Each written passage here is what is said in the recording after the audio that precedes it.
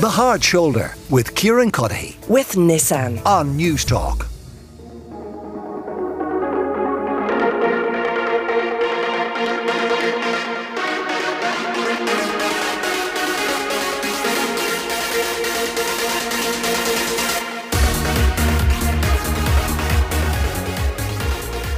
You're very welcome back to The Hard Shoulder. Kieran Cuddihy with you until 7 o'clock. And if the theme music has been something of a hint, you may have guessed who my next guest is on the show. It is Marcus Bentley. Marcus is, of course, the voice of Big Brother. Or Marcus, is that accurate? You're the narrator of Big Brother, is that it?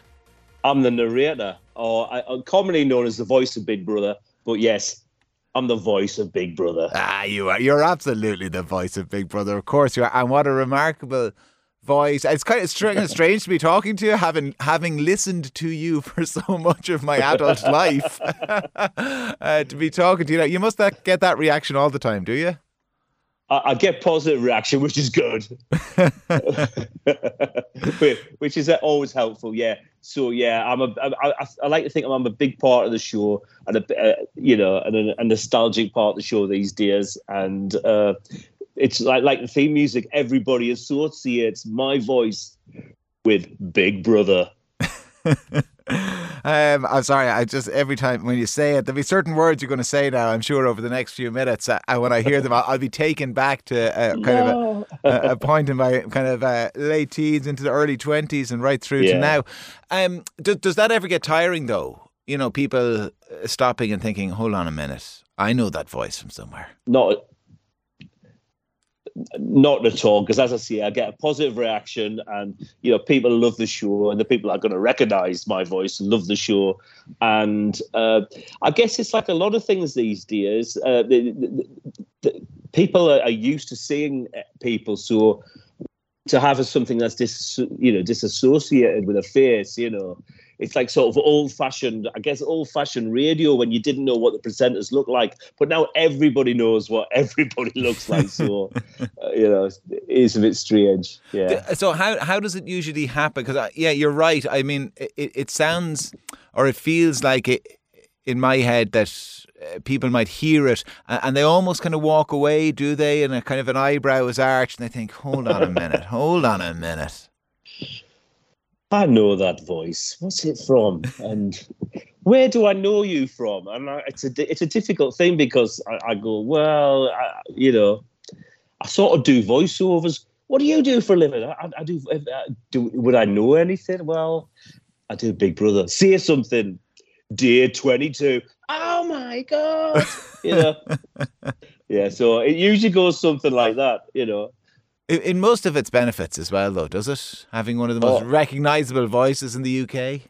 Well, absolutely. It gives me a career, and I do a lot of events. I present and do what they call the voice of God, the voice from the gods at award shows and things like that. And I invariably get a great reaction. Is he in the building? Oh my goodness. Whoa, say something, So yeah, it is. It's a mad thing.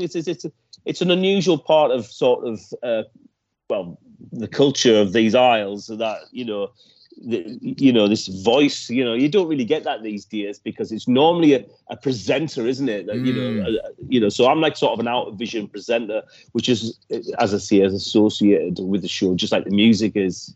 Yeah, you're right. Like, it is unusual that a disembodied voice is so famous, if we'll put it that way. Yeah. And how does that manifest itself? Because, if you've got a character, or a character, that's unfair to call them characters, though I think a lot of them are acting, from Love Island or something like that, walking down the street. People stop and they ask for selfies. Do people ask for selfies with you, or is it they take out the audio app on the phone and they say, record this? Yeah.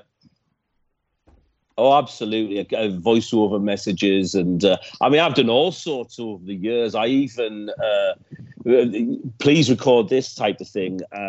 I've done marriage proposals. I've done Marcus, whoa. You have proposed marriage on behalf of someone else. Oh, absolutely. Yeah. A couple of times, Yeah, it's been going a while. I've had some strange requests. The strangest, and somebody I get asked, what's the strangest request you've had? And I go, oh, and then my wife said, what about that one you got the other year? And what it was that I got this, I got an email from this lady called Alison. I can't remember where she was from. This is about 5 years ago. And she's a massive Big Brother fan. And she was, unfortunately, she told me she was terminally ill. But she had this wicked sense of humor, and she got me to record. And I swear to God, this is what happened. She got me to record this little thing for her cremation ceremony. And so when she died, that's not a laughing matter, but she was such a good sport. They record as her coffin passed through the furnace. My voice beamed out. Apparently, Alison, you've been evicted from planet Earth. Please leave immediately.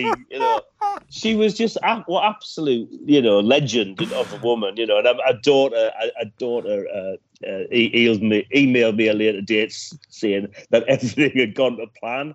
Oh, so that's the God. Strangest request I've had. Oh, well, that's it's a bizarre story. It's a lovely story as well in some way. That's how she was able to approach. Well, we've all got to go. And passing. she went in style, her style. Yeah, that's great. I mean, how did you get the gig in the first place? If we go all the way back to Big Brother season 1 to 2020.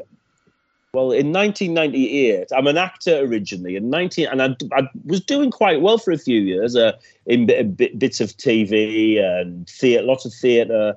And loads of commercials. I was in lots of commercials, sort of. This is the 90s. And then for about 2 years, it got a little bit hard, like for a lot of actors. And so I thought, right, I'm going to change things up a bit. And I wrote to try and get a new agent. And I accidentally or inadvertently wrote to a top voiceover agent who rang me up the next day. So I sent a letter.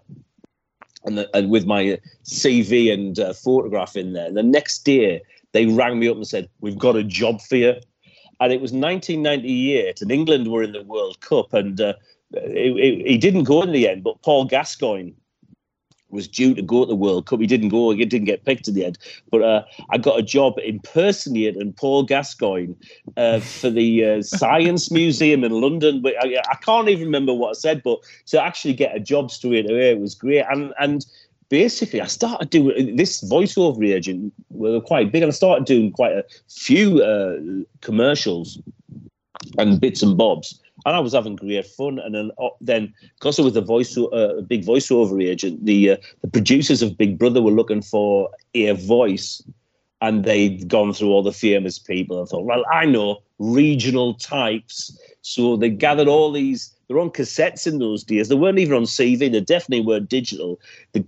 All our show reels were on cassettes. So they gathered all these cassettes from all the top voiceover agents, and they did a shortlist, and they got me to record a little bit of typical Big Brother dialogue on my mini disc player, which I just bought, and I went to Dixon's, the electronic place, and I bought myself a £8 microphone, stuck it in my recording device, which is state of the art at the time, and I recorded some typical Big Brother fare. And what happened was, in one of these sentences I had to say, it was Darren's in the garden feeding the chickens, and apparently the commissioning editor for Channel 4 loved the way I said the word chickens.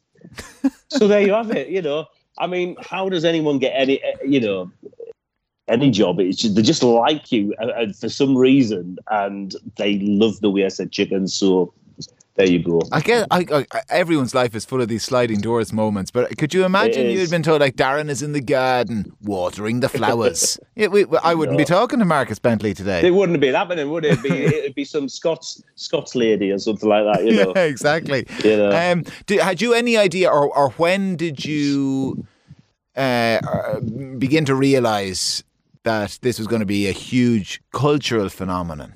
Well, I knew it was going to be quite a big show because they've been talking about it in the papers for a long time, and it was coming, a big hit in Holland and all this type of thing. And then it was an immediate buzz but it just immediately, everybody was talking about it. And I was getting like asked for interviews and from all the big newspapers, and it was just everybody was talking about it. And I thought, do you know what? I might be able to get another another like year out of this or something like that. And then, you know, I mean, I would say there was a radio show in the UK, Chris Moyle's Radio 1 show.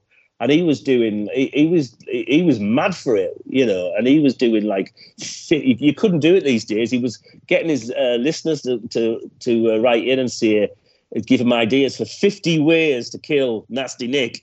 So it was just gone a bit weird, you know, and it was just mega. I remember going to get my hair cut and people in the salon, in the barbers, in the talk, oh, do you see it last night? Oh, I'm thinking, oh my God, you don't even know who I am. And wow, you're just talking about it. And then people impersonate me on the trains and on television. And I remember like tuning in one evening, and it was, who was it? It was Alistair McGowan. And he did a sketch about David Beckham and David and Victoria Beckham, and he did it in my voice. Oh, brilliant. You know, and it was like, oh my God, and that was the first time I'd ever heard sort of a professional impersonate me. And so it was literally straight away, it just went bang, you know, so massive hit, you know. And what's the day like when it is on, or when it's going to be back on, or when it was on? I mean, are you anywhere near the house? Do you see outtakes, or what is it from your point of view? Oh, it changed over the years. I mean, literally in the beginning, I'd be there 14 hours a day. Now, as a voiceover guy, you normally get paid by the hour. And so they book a studio and they want you in and out as quick as possible. So, but in these type of programs, it's a bit different. I mean, there was nothing like Big Brother. So my days were, I'd be there for 14 hours as they're making changes, etc., etc. That sort of boiled down as we got used to it over the years. And then, so my typical day, say halfway through sort of, say 10 years ago, I would be sort of, I'd get there about 2:00. There'd be like a preliminary script, and I'd go through it and go, oh, well, should we change this, or what's happening here? So I'd sort of like re-edit it, and then we'd eventually record it, and then there'd be lots of pickups as the producers and everyone changed their minds, or there'd be often controversial piece in it, and so the lawyers would be involved. So you're talking to lawyers, and lawyers are whipping things out and saying, no, we can't say that, you know, this and that, and then the producers will be fighting the corner, going, oh, we must keep this in, and all this things. So it'd go on, and eventually they'd have to sort of so they'd edit the show, they'd do the final edit, and then they'd deliver it to one of the whatever channel was broadcasting it, and they'd deliver it digitally. So I'd be away by about 7. So, but I lived in Kent, and initially it used to take me 3 hours each way to Elstree and Boreham Wood. God. And then so it was a lot of travelling, and of course it used to be on for 13 weeks, which is a hell of a slog. I'm not. It's not like going down the mines or anything, but you know, it was hard slog. And then eventually, when it got about 9 years ago, they built me a studio in my garden in Kent, and I used to have to travel at the bottom of my garden. Oh, I'd get an email or a phone call. Go, Marcus, pick up time, you know, or whatever. So that was great fun. But I did miss going in, you know. So yeah. And I guess in those early days, then, or those first few years where you are going in all the time, because you're seeing, not necessarily in person, they're not seeing you, but you're in and around the production team. You're seeing all these outtakes, all this extra footage none of us sees. You're close in that sense to the housemates. You must develop a bit of an attachment to some of them. Oh, absolutely. I mean, thankfully I was a fan, and I used to watch it at least once at work.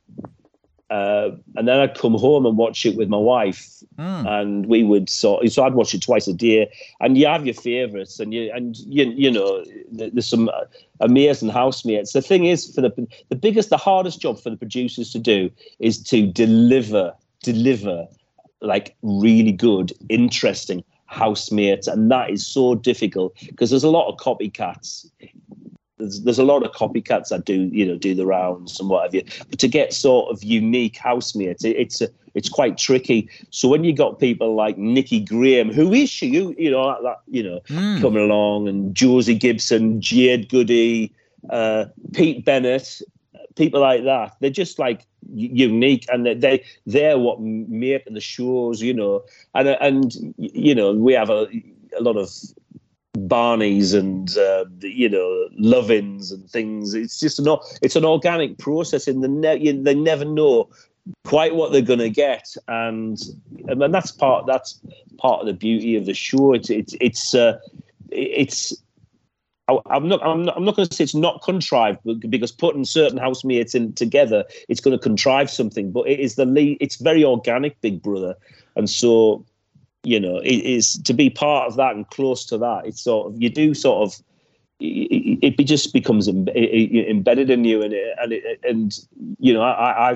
I did the show for 18 years, and hopefully I'll go on and make some more. But it's a big part of my life. It's a big part of my identity, and especially professionally. But yeah, and I met lots of the housemates over the years, and the good ones were invariably like it in real life, like Nikki Graham. I remember being in the Westfield Centre in Shepherd's Bush in London, and it was really quiet until I heard Marcus, and it was Nikki coming out of a shoe shop, like as camp as Christmas, and just a delight, and and she's sorely missed, and I hope when it returns we can put some more iconic housemates like that, and then we'll be around for another 20 years. Now you're kind of talking about it in the first person. We'll be around, and when it returns, are you officially part of the new show?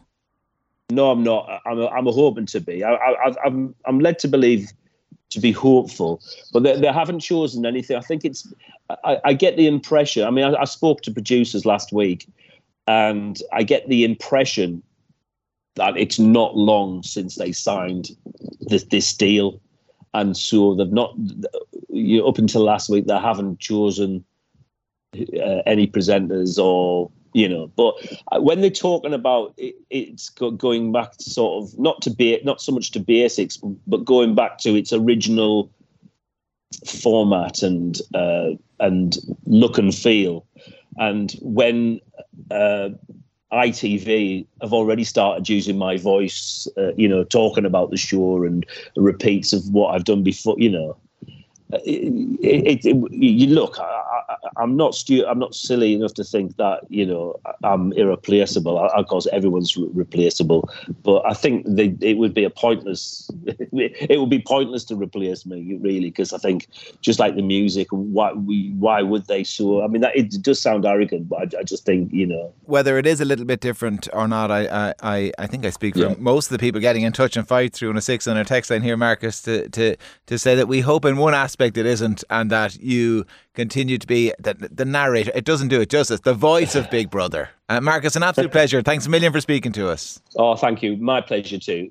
Take care. All the best. Ta-ra. The Hard Shoulder with Kieran Cuddihy. With Nissan. Weekdays from 4 on News Talk.